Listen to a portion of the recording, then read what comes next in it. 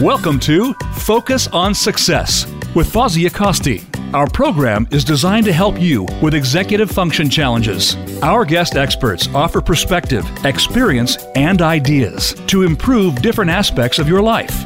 Now, here is your host, Fawzia Kosti. Hi, welcome to the show. This morning, we have a wonderful guest, Dr. Greg Hammer. He is the author of Gain Without Pain, the Happiness Handbook for the Healthcare Professionals. So welcome to the show, Dr. Hammer. Thank you. Nice to be with you, Fawzia. Yeah, so tell me a little bit about yourself. Help our listeners better understand where you come from. Can you tell us a little bit about your background, your education, maybe your experience, and what you do now? Sure. Well, literally, I'm from the Chicago area.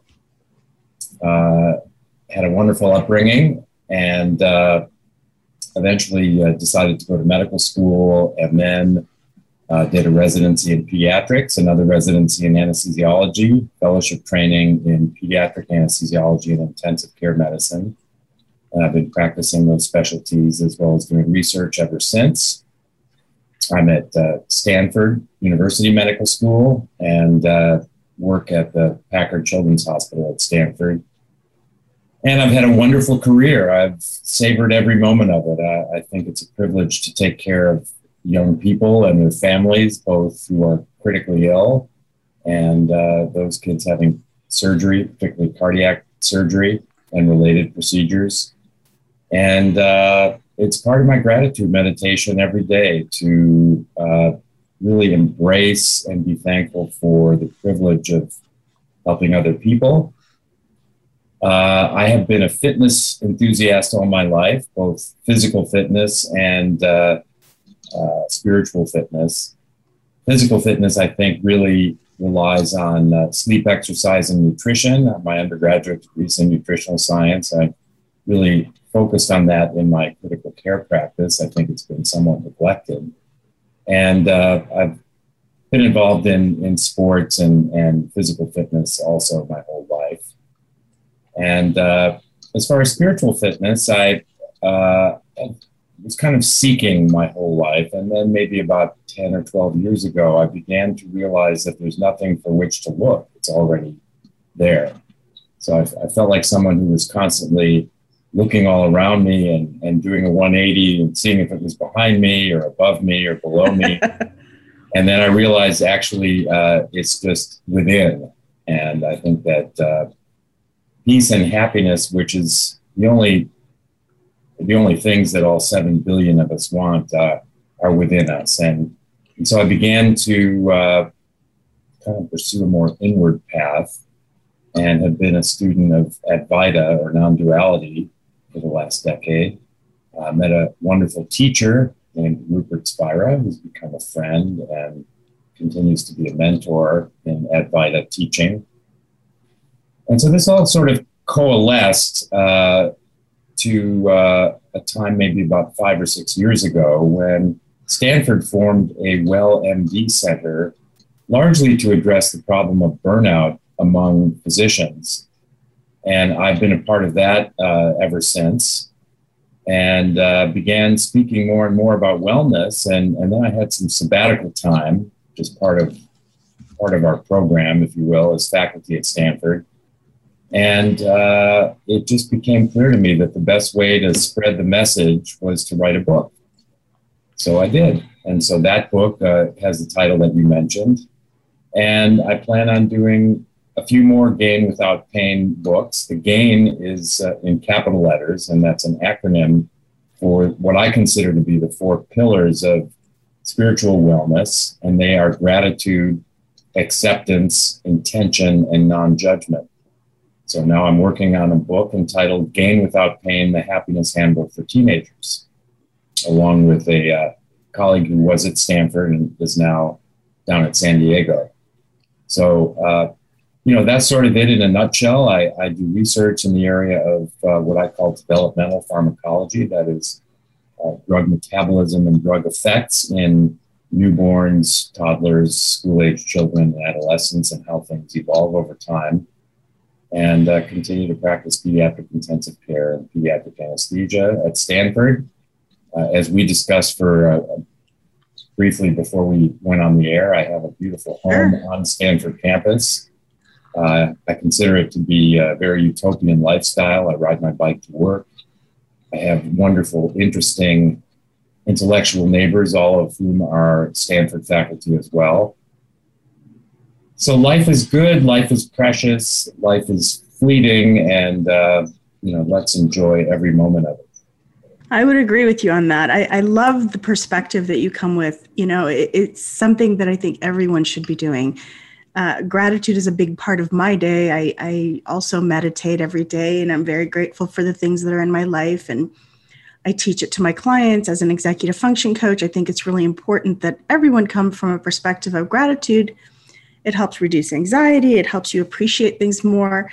So I really appreciate the perspective that you're coming from and that you're teaching. It's really, I think it's really important that people appreciate what they have, because you're right, life is fleeting. It goes by way too fast. So what are some, so you've told us quite a bit about the things that you're grateful for and appreciate in life. Can you give us some examples of gratitude practices that maybe individuals can put into place in their everyday lives? What are some things that the average person can do? I know most of your book is about healthcare professionals, but can this transfer to everyday life? Can this transfer to the stay-at-home mom? Absolutely. I think that, the realities of life are universal. So these are elements that we all share, regardless of our profession. In the book, I describe what can be as little as 3 minutes of a contemplative meditation that I do every morning and that I teach. And essentially, it involves waking up in the morning and perhaps doing our morning hygiene, opening the blinds, finding a comfortable place to sit, and beginning to focus on the breath. I think that's the core of many meditation techniques.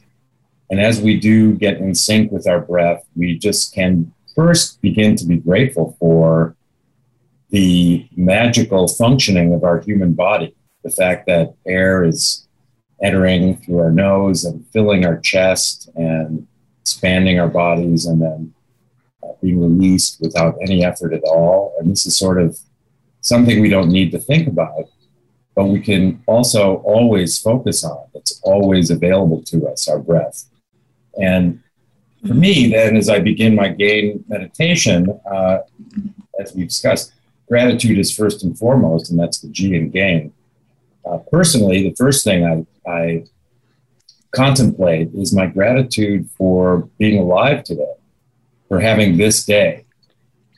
And I, like many others, have had a medical diagnosis. I'm a cancer survivor, so that has given me a perspective that every day is just really precious. And you don't have to have cancer for that, but I think that's how my day begins, with this contemplation of how fortunate I am to be alive today and to be able to do all the things that are part of my day. And I then transition to gratitude for people that I love, for having them in my life, for the love that we share and the energy involved in that love. And then I may transition to gratitude for my work, because I feel very privileged to be able to do what I do. And I think no matter what our profession, we can be grateful for the positive elements in our work if we're employed. Or if we're not employed and we're taking care of children or doing a number of other things, the magical elements of those activities. And so there's so much for which to be grateful: for the present moment, for the breath, for our ability to interact with other people, the love we share, the service that we provide. There are two kinds of happiness. There's hedonic happiness and eudaimonic happiness. Hedonic happiness, and there's nothing wrong with being hedonistic. I think that we're all, in the true sense of the word, hedonistic at times. That just simply means that we embrace those pleasures that may involve, for example, graduating from college or graduate school, or enjoying a new automobile, enjoying a great meal. But these are sensations of happiness that come and go. Whereas eudaimonic happiness comes primarily from serving, from helping others. And whatever that means for each individual, eudaimonic happiness is enduring. And so back to gratitude, I'm grateful for the ability to serve. As I said, I think it's a privilege to be a physician, to care for others, to be able to make a small difference in other people's lives. And I think that translates to what we all do in our daily life, and that is having the privilege to help other people. So I think those are some examples of gratitude. And the wonderful thing about GAIN and its simplicity, and just these four elements. I know that when I was at university, I studied Buddhism, and I always had a hard time remembering the 12 ways of this and the 10 paths to that.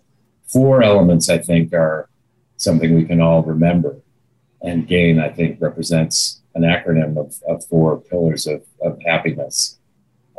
So the point is that with this GAIN practice, we start with a 3 or 5 minute meditation in the morning, but that gets us on our way to embracing these principles throughout the day.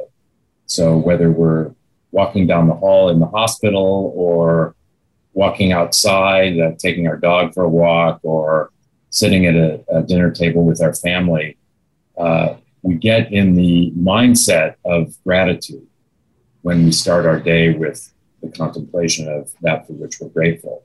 And this, like the breath, is always accessible to us any time of day, wherever we are. Absolutely. And I really like the way you're thinking, because I think gratitude is such an important part of life. I practice meditation myself, and for me, meditation is about the brain waves, getting into that really nice, relaxed state, and just being in the now, being mindful of my daily activities, being mindful of how I treat others, being mindful of how I do my work. And so I really like how you're moving forward in your life. I think a life filled with gratitude is a happy life. And so I really like the process. How did you come up with your idea? How did you come up with this book? Well, again, the book, the impetus for it started with my involvement in the WellMD program. That, again, was in response to the increasing and very high incidence of physician burnout. And that the holes in the Swiss cheese just sort of lined up. I was being asked to speak on the topic of burnout and wellness for physicians more and more frequently around the US and around the world.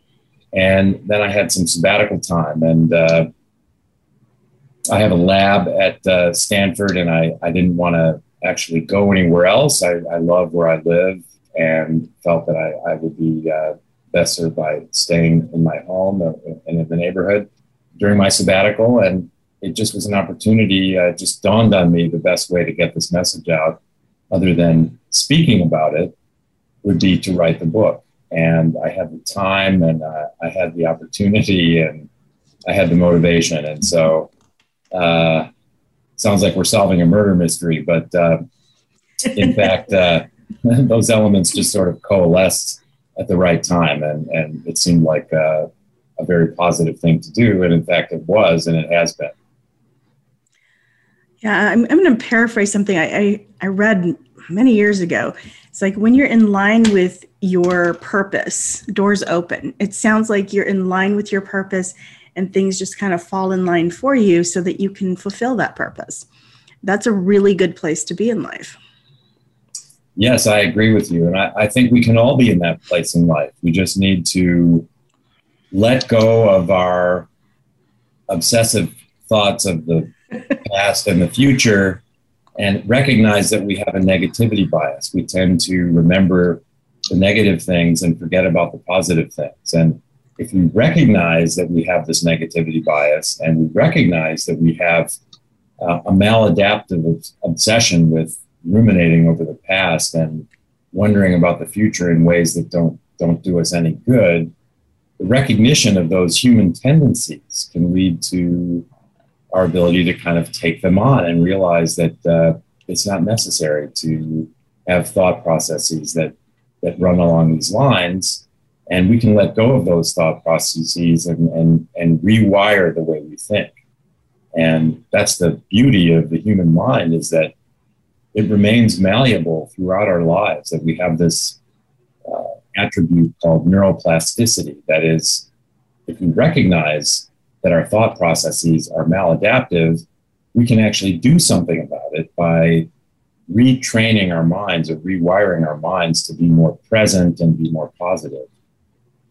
Absolutely. And that's what I spend most of my day doing, is helping people just change those habits, become more positive, live in the moment, feel that gratitude. So I really appreciate the perspective you come from. How has COVID impacted the way you do your work? How has COVID impacted gratitude for the people that you see around you? Do you think that people are more grateful, they're more in the moment now because they've had to deal with COVID and they could see their life in a more positive way now? Or do you think it's impacted people in a negative way?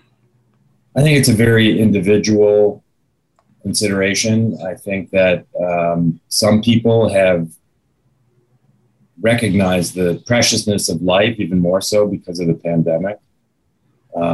Some people are so grateful for the rapid development of vaccine. People are more aware of their interactions and relationships with others. Many of us reached out to people we may not have been in touch with in some time, albeit virtually. So there's a lot for which to be grateful that relates to the pandemic for many of us. On the other hand, it can also be an opportunity for triggering negative thoughts. And I think that many of us are kind of stuck in a negativistic way of thinking, and the pandemic may well have served up ample opportunities for negative ways of thought as well. So I think it kind of runs both ways, and hard to kind of paint everybody's mindset with one brush, if you will. Yeah, interesting. I've actually, my perspective from my clients, I've seen more crisis situations in the past 2 years than I have seen in probably 25 years combined. Yes. I've seen more people in crisis situations now than I've ever seen. And so for me, it has become even more important to share with clients how to be in the moment, how to be mindful, how to be grateful, how to really embrace the moment, because we don't know how things are going to move forward. We don't know what tomorrow is going to look like. Everything is moving. So I really appreciate the perspective of gratitude, the perspective of mindfulness. So we talked a little bit about how your book can help non-health professionals, and you're talking about writing a book about teenagers. How will this book differ from the one focused on professionals? The core principles remain the same. As I said, I think they're universal, the principles of gratitude, acceptance, intention, and non-judgment. So really what I'm trying to do is put those principles in the context of the teenage years. And, the first book on which was written for healthcare professionals, although I think it's applicable to all of us, addressed the stresses to some degree that are specific to those in healthcare. The book for teens, which may well be a book really for their parents and teachers. I'm not sure how many teens are reading books other than their assignments in school these days, but focusing on the challenges that teens face and pointing to some avenues that may improve their ability to be present. And, the same game principles that apply to healthcare professionals certainly apply to teenagers as well as everyone else. So the focus is for teens, around their unique issues that they face. To some extent, the way their minds work, the context socially in which they find themselves, and applying the same four principles really to their mindset and hopefully promote presence practice or mindfulness for that population. So will this book help students maybe deal with some of the awkwardness of their social situations, things like that? Is that what you're planning on talking about? Yes, among other things. And for example, as I said, I think we all have a negativity bias. I think the two main barriers to happiness are our negativity bias. That is, we tend to embrace and hold on to negative experiences and forget the positive experiences that fill our lives. And the other tendency that interferes with our happiness is our obsession with the past and future. So I consider adaptive versus maladaptive ways of thinking about the past and future. And for example, it's adaptive to think of the mistakes we've made to the degree that we are learning from those mistakes and trying not to repeat them. It's adaptive to embrace the wonderful memories that we have with loved ones, family members. And to those degree, contemplating the past is adaptive. But beyond that, it's mostly maladaptive. We tend to, again, because of our negativity bias, we tend to remember all the negative things. And this kind of fills us with shame and regret and embarrassment. And the same goes for the way, pardon me? Or guilt. Yes, exactly. I see a lot of guilt, yeah. And the same applies to our contemplation of the future. It's great to plan for the future, to put bread on the table, so to speak. It's great to look forward to wonderful times ahead. But beyond that, contemplation of the future often brings fear and anxiety. And so these contemplations of the past and future that are maladaptive are certainly pitfalls for teenagers. Teens, I think, especially ruminate over the past, and they're embarrassed about things they may have done or said. They compare themselves to others, and usually because of their negativity bias, unfavorably. The other guy is better looking, taller, stronger, better athlete. The other girl is better looking also, et cetera, more popular, smarter. And the same thing with the future. The teens really tend to have a lot of fear and anxiety about the future because during that phase of life, it's so uncertain. And so I'm hoping that the GAIN principles can be helpful to teenagers who are negativistic in their way of thinking and overly obsessed with thoughts of the past and the future. Yeah, I would like to think that those are things that only teenagers deal with, but I do think that a lot of adults deal with those same issues. Absolutely. At least that's something I see a lot of. And so I would really like to be able to help them out a little bit as well. So I'm glad to see that your book can help everyone across the board. That's really awesome. We have a few minutes left before our break. So would you like to give our audience a way to contact you? Is there I know you have a website, greghammermd.com, but is there another way that people can connect with you? Is there a phone number, an email?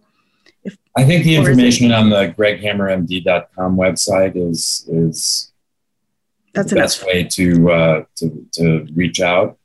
Perfect. So yeah, I would invite anyone to connect through that website. Now, can people purchase your book on that website as well? There's a link to Amazon where the book is for sale.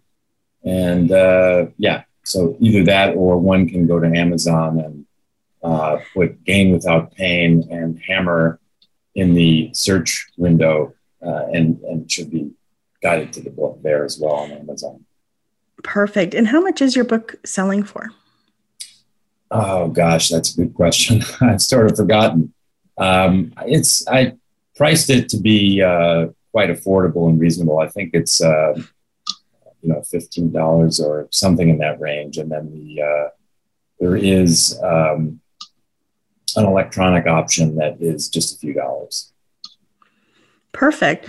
So if you're looking for ways to incorporate gratitude into your life, Please feel free to go to greghammermd.com and look at his website. And if you're interested in buying his book, feel free to go to Amazon. Look for Gain Without Pain, The Happiness Handbook for Healthcare Professionals.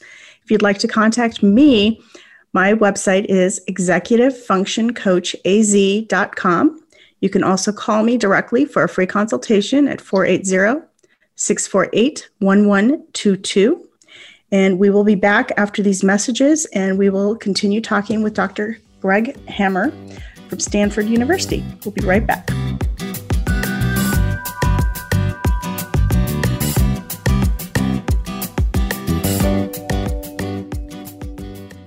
Become our friend on Facebook. Post your thoughts about our shows and network on our timeline. Visit facebook.com/Voice America.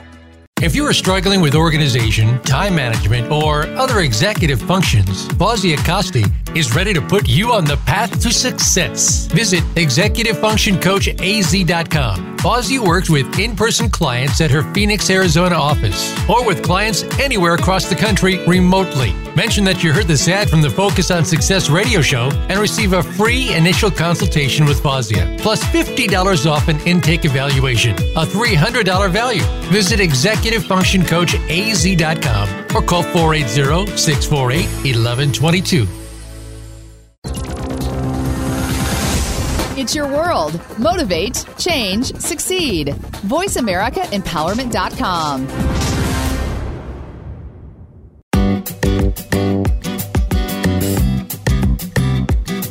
You are listening to Focus on Success.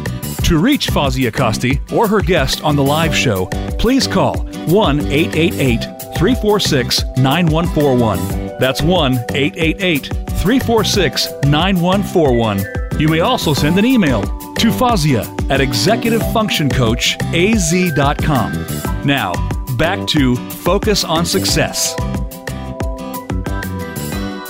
Hi, welcome back. I'm Fawzia Kosti. I'm your host, and today we are talking to Dr. Greg Hammer. He has written a book called Gain Without Pain, The Happiness Handbook for Healthcare Professionals. Welcome back to the show, Dr. Hammer. Great to be with you, Fawzia. Yeah, I'm really excited to learn more about the GAIN elements. Can we talk a little bit more about what the GAIN elements are in your book, and maybe give a little bit more in-depth description of how people can use those elements? Sure. Well, we talked about gratitude. Absolutely. The next element of GAIN is acceptance, and I think it's important to recognize that life is full of pain and suffering as much as it is happiness and joy. And rather than resist or try not to think about things that are painful, both within our own being and also around the world, and I think not only at this present moment, but throughout time, there's sort of a background resonance of pain and suffering. For example, I think that the way humans have treated humans throughout history, enslavement of others, for example, I think there's a resonance that we all still feel from the way we've treated each other in the past and the pain and suffering that we've caused and propagated. And certainly life is challenging, and many of us have thoughts of depression and anxiety and fear. We talked about the way our minds work, really focusing on the past and shame and regret and the future in ways that accentuate fear and anxiety. So I thought about, well, I'm going to take care of very critically ill children. I'm going to be dealing with a lot of pain and suffering. And how am I going to get through that? So many people in my areas of profession talk about not getting too close to your patients because it will be too excruciating when they have bad outcomes. I actually don't subscribe to that approach. My approach is really to open my heart to those individuals and families and let the pain and suffering resonate. And so acceptance really means letting go of our resistance to pain and suffering. And during our GAIN meditation, I talk about actually envisioning as we breathe with our eyes closed, focused on our breath, and then bring our attention to that which is painful and causes us to suffer. And let that resonate, let those experiences, those feelings resonate, and then actually envision our chest opening and our heart opening and bringing those elements closer and closer until we merge with them, until there's really no separation from what we consider to be I and those experiences that relate to pain and suffering. So, for example, I lost my dear son at the age of 29 4 years ago, the day after tomorrow, actually. And of course, thank you. Of course, it's it's hard to imagine anything more painful than that. And I have a choice. I can either try not to think about it, or I can, for example, during my morning gain meditation, envision opening my heart and letting those feelings of pain in, bringing them closer and closer until there's really no separation, until I've merged with that experience and those feelings.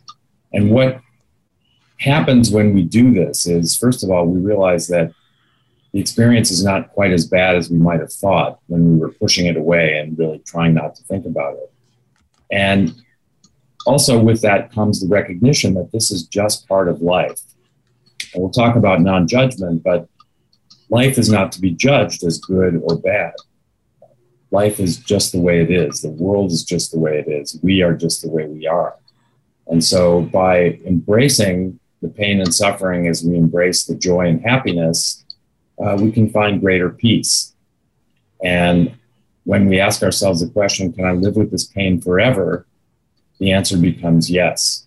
And that's really something that my teacher, Rupert Spira, talks about exactly in those words. Can I live with this pain forever? And when the answer is yes, when we've truly merged with it, and then we're moving in the right direction. And I have a formula in the book, Fausia, which expresses that suffering equals pain times resistance. Suffering equals pain times resistance. The pain is what it is. It's the death of a loved one. It's an illness. It's reading about the disaster in South Florida with regard to the building collapsing and how many people are missing and lost. It's, the pain is wars around the world and genocide and so on. And if we resist thinking about and we resist embracing this pain, our suffering is magnified. Suffering equals pain times resistance. On the other hand, acceptance can be considered the opposite of resistance. So if we lower our resistance and accept these painful experiences and sensations, our suffering is diminished. So sure. This is, I think, where the A in GAIN of acceptance, why is it one of the 4 pillars of happiness? I think it's necessary not just to pretend that life is a bowl of cherries and do sort of what people have called a spiritual bypass and just try to jump to a place of happiness. I think we really need to acknowledge the pain and suffering in life and sit with it and know that we all share this. We're not alone in our pain and suffering. This is a universal phenomenon that is really part of a core experience of being a human being. Absolutely. What does the I stand for? The I is intention. And one of my heroes, John Kabat-Zinn, who was perhaps the grandfather of mindfulness, defined mindfulness, and I'm paraphrasing, as an awareness of the present moment on purpose without judgment. On purpose means that we're responsible for our thoughts. We are responsible for the workings of our mind. And rather than just being led around and reacting to things happening around us and our own sensations, we can actually be in charge of those sensations and thoughts and experiences. So let's acknowledge that we do have the power of intention. And we can rewire our brains. We talk about this negativity bias and this obsession with the past and the future in ways that are maladaptive. We can actually, through our intention, rewire the way we think toward a more positive and present-oriented way of being. And a great example of that, Fawzia, is a program at Duke called 3 Good Things. Essentially, what the investigators have done is to ask the participants to simply contemplate, possibly write down if they're so inclined, 3 good things that happen to them during the day as they get ready to go to sleep at night. Because normally we take stock of our day as we prepare to go to sleep, and we typically focus on things that didn't go well during the day. But if we use our intention and we actually embrace 3 positive things that happen during the day, we actually can become happier, we sleep better, and we're more peaceful. And they've shown this in tens of thousands of participants. So just an intentional practice that takes no time at all that we can do when we're, say, turning the bed down to get ready to go to bed. We simply think of 3 good things that happened during the day. So for me tonight, meeting you, Fawzia, and being on your program will be one good thing. This connection that we've had. Thank you. And, there are many other good things that await today for me. So simply by thinking of 3 or more of them tonight before I go to sleep, what the investigators at Duke have shown that my sleep will be better and I will be a little bit happier. And when you do this 3 good things practice over weeks, months, and longer, you can look back and realize, I am happier. I am more positive just by doing that practice. It's guided me toward a more positive way of thinking and a more present-oriented way of thinking. So that's the I in intention. I think it's a requisite ingredient to happiness. I love it. I love it. In fact, that is something I have a few of my clients actually, I have them practice that, but I actually have them write things down. I have them write these in a journal before they go to bed so that they can go back and reflect on all the good things when they have a negative moment. Yeah, so that's great. I love it. It actually validates that I'm doing something good. So that feels good on my end too. It's like, I'm asking my clients to do something really good for themselves. Yes, there you go. That's in the eudaimonic happiness realm. You're serving others. It does make people feel good when they know their work is helping others. It's a good feeling. What about the N? What does that stand for? The N in GAIN is for non-judgment. And you know that we are constantly judging things around us. We're labeling things as good or bad, or too tall, or too short, or too loud, or not loud enough. We judge the world in this way. The world is evil, or the world is bad, or there's a lot of bad in the world. And we judge other people in particular. This is just part of our human nature. So our minds are always kind of judging, comparing. This person is taller than I am. That person is smarter than I am. I'm better at jogging or what have you than this other person. And this is really kind of exhausting, and it's really wasted mindful energy. And in fact, it's more than that. It actually has a deleterious effect on us. And if we can actually just begin to see the world exactly as it is, the world is not good. The world is not bad. Imagine being in space, as I guess certain people who have a lot of money who developed programs to travel outside of the Earth's immediate atmosphere. Imagine being in space and looking at the globe, looking at the Earth as this beautiful orb. It's not bad. It's not good. It's just the Earth. And we don't have to judge it to appreciate it. We can look at it exactly the way it is. And if we practice this non-judgment, we can eventually do what is most difficult, and that is drop self-judgment. We're constantly judging ourselves. And this, again, it's our negativity bias And it's our obsession with the past. We're remembering things we did or we said or we didn't do or say, and we're castigating ourselves. We're judging ourselves harshly. And probably the more difficult aspect of non-judgment is dropping the self-judgment.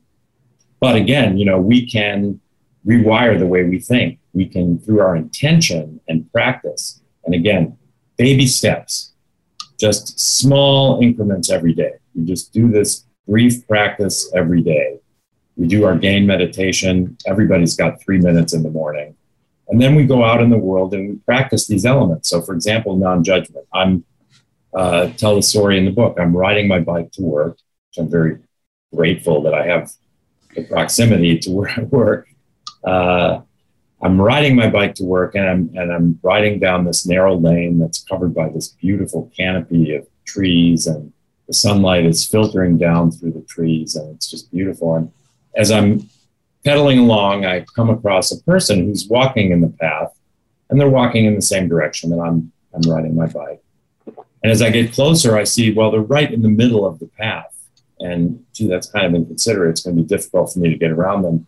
As I get a little closer, I see that they have buds in their ears. And then I see that they're looking at their screen. And I'm forming judgments about that too. I'm judging, why are they looking at their screen when they're surrounded by this beautiful canopy of the treetops and beautiful light this morning and the sound of their footfall, and why do they have buds in their ears, and why are they? So I'm making these judgments of this other person, and I realize I'm doing that, and I laugh to myself, and I remind myself I pledged to be, let's say, non-judgmental of the first person that started to annoy me or that I started to judge today, whether it's riding my bike, or for others, whether it's driving to work and perhaps someone driving ahead of them changes into their lane without using their turn signal and cuts them off a bit. All these judgmental thoughts that arise in response to that experience, we don't have to follow through with those judgments. So we can be reminded to drop those judgments. So back to my bike ride on the path, I laugh at myself for beginning to judge this person, and I get a little positive sensation out of that recognition. As I pass the person on the path, I smile as I look at them, and they look up at me and smile. And lo and behold, it was a pleasant experience. So what started out as kind of a negative, judgmental experience, some hostility and harsh judgment of this other person, has turned into a pleasant little interaction. I've gotten a bit of a laugh myself that I started to form these judgments. And I realized this is just a lovely person who's on their morning walk, wherever they're going. And if they're enjoying listening to music while they do that, so be it. So this is just an example of one simple judgment that we make, hundreds, if not thousands of times a day, that we don't have to embrace. We can simply recognize that we're doing this and then just drop the judgment and get a little dopamine hit by doing that. Get a little hit of happiness. Absolutely. Absolutely. There we go on our day. Yeah. Well, it's funny how we do judge based on our own biases, on our own preferences. You are driving or you're riding your bike down this road, assuming since you're enjoying it so much that everyone would enjoy exactly what you're enjoying. But the gentleman that's walking is listening to music because in his ideal morning, music should be played while he walks down this beautiful road. So we all have our preferences, and I think it's important that we all acknowledge that even though there's certain things that we all like, we have our individual preferences, and there's really no need to judge someone else's preferences. That's exactly right. And a teacher of Advaita that I admire very much, whose name is Francis Lucille, reminded me and others that we can look at the world with benevolent indifference. And I love that phrase because being indifferent, we should not judge that word or behavior that we consider indifferent. It just means being non-judgmental, but with a slight overlay of benevolence. So we see the world as it is. We see others the way they are. We begin to see ourselves the way we are with a little bit of a smile, with a little bit of benevolence. And yet we're indifferent to any judgments of good or bad. And I think that's something we can all learn from. Absolutely. And I think the more aware people become, and I do think society is becoming much more aware of feeling gratitude, of feeling, respect for others and having that non-judgmental viewpoint. Excuse me. I do think that the world is starting to become more aware. And I think this is, thanks to people like you who write these books and share their ideas and tell people that it's okay not to be judged and it's okay not to be judgmental of others and that your life could actually be better because of it. And it's okay to be generous with your time. It's okay to be, kind to others, and your life will actually become better because of it. So I love the perspective in which you share your ideas. This is really nice. One of the last things that I'd like to talk about is you do have a background in nutrition. How does nutrition play a part in gratitude, in mindfulness? Can you talk a little bit about that? I would say that broadly spoken, we need to take care of our physical selves if we're going to be at rest and find peace in life. So I think the tripod of our physical wellness consists of sleep, exercise, and nutrition. So I think if we're missing or deficient in any of these areas, it's going to be hard to be grateful and find peace. So for example, during the pandemic, it's induced a process of thinking excessively about the future because, as Yogi Berra said, the future is hard to predict. But especially in the pandemic context, what's going to happen? Is this going to continue on for years? Am I going to lose my job? So it's pretty easy to have a lot of fear and anxiety generated over what the future holds, especially during particularly trying times. That fear and anxiety erode our ability to sleep peacefully. So one sign of anxiety that many people have had is poor sleep. And this is kind of universal, at least very prevalent in the first world, that we have difficulties with sleep. And if we don't have adequate sleep and adequate quality as well as duration for our body's needs, we're fatigued. And so the next day we wake up, we're tired. We tend to reach for foods that are sugary, highly processed, so-called comfort foods that give us a little bit of a burst of energy. And then we crash from that and then pick up another bit of sweet processed food, et cetera. So the sleep that we lack actually has a detrimental effect on our nutrition, on our diet. And similarly with our exercise. When we're tired, we tell ourselves we're too fatigued to exercise. So you can see how these three elements are so interrelated with regard to our physical well-being, our sleep, our Absolutely. Exercise, and our diet or nutrition. So I think when these are eroded, we're distracted more by the so-called unwellness of our bodies. And then it's hard to be grateful. We're feeling sorry for ourselves. We're focusing on the negative aspects of our physical being. And so again, this will kind of undermine our ability to be present and to be happy. Absolutely. I agree with you completely. I think it's really important to take care of your life completely, not just one aspect of your life, because we have to take care of our bodies, our minds. Our nutrition is really important. Our sleep is really important. Everything that you've talked about has to play together. And I really appreciate that you're talking about that today.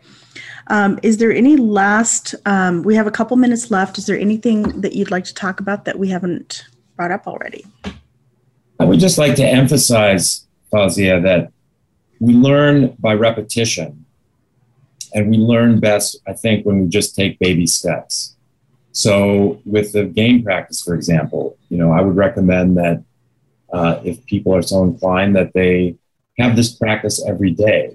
I made it as little as a 3-minute contemplative meditation in the morning because everybody has 3 minutes. We can all go to bed 3 minutes earlier, or probably won't miss the 3 minutes of sleep if we don't. So a daily practice, and whether that's the GAIN meditation, whether it's thinking of and writing down 3 good things at the end of the day, have a daily practice focused on these important elements of gratitude, acceptance, intention, and non-judgment in whatever way makes the most sense to you. And recognize that we learn in baby steps, that there's no failure. Any effort, any time committed to these essential ingredients for happiness is a good thing. And if we don't flog ourselves for falling short and fall prey to that negativism that we're so inclined to have, and just have a daily practice, we'll notice in months from now that we've really come a distance, that we're actually happier people, that we're sleeping better, that we're in better physical condition, that our dietary habits have improved, that we're more grateful, accepting, purposeful, and non-judgmental. And so just remember baby steps, but a daily practice or manifestation, and this will get us all going in the right direction. I agree with you. In fact, I have this quote that sits behind me on my desk. I had to grab it because it's actually a quote by Aristotle, and it says, "We are what we repeatedly do. Excellence, then, is not an act, but a habit." So you are one of the great minds then, because you were right there with Aristotle. So I thank you so much for being on the show today. I really appreciated your time, your expertise, and your kindness, and sharing all this wonderful information with our listeners. I thank you once again for being on the show. And if you'd like to get in touch with Dr. Greg Hammer, please go to greghammermd.com. If you'd like to get in touch with me, please go to executivefunctioncoachaz.com. You can also call me for a free consultation at 480-648-1122. Look forward to seeing you next time.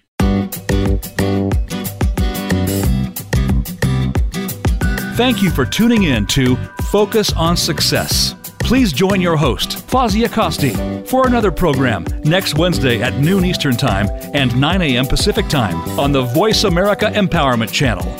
Until we talk again, have a great week.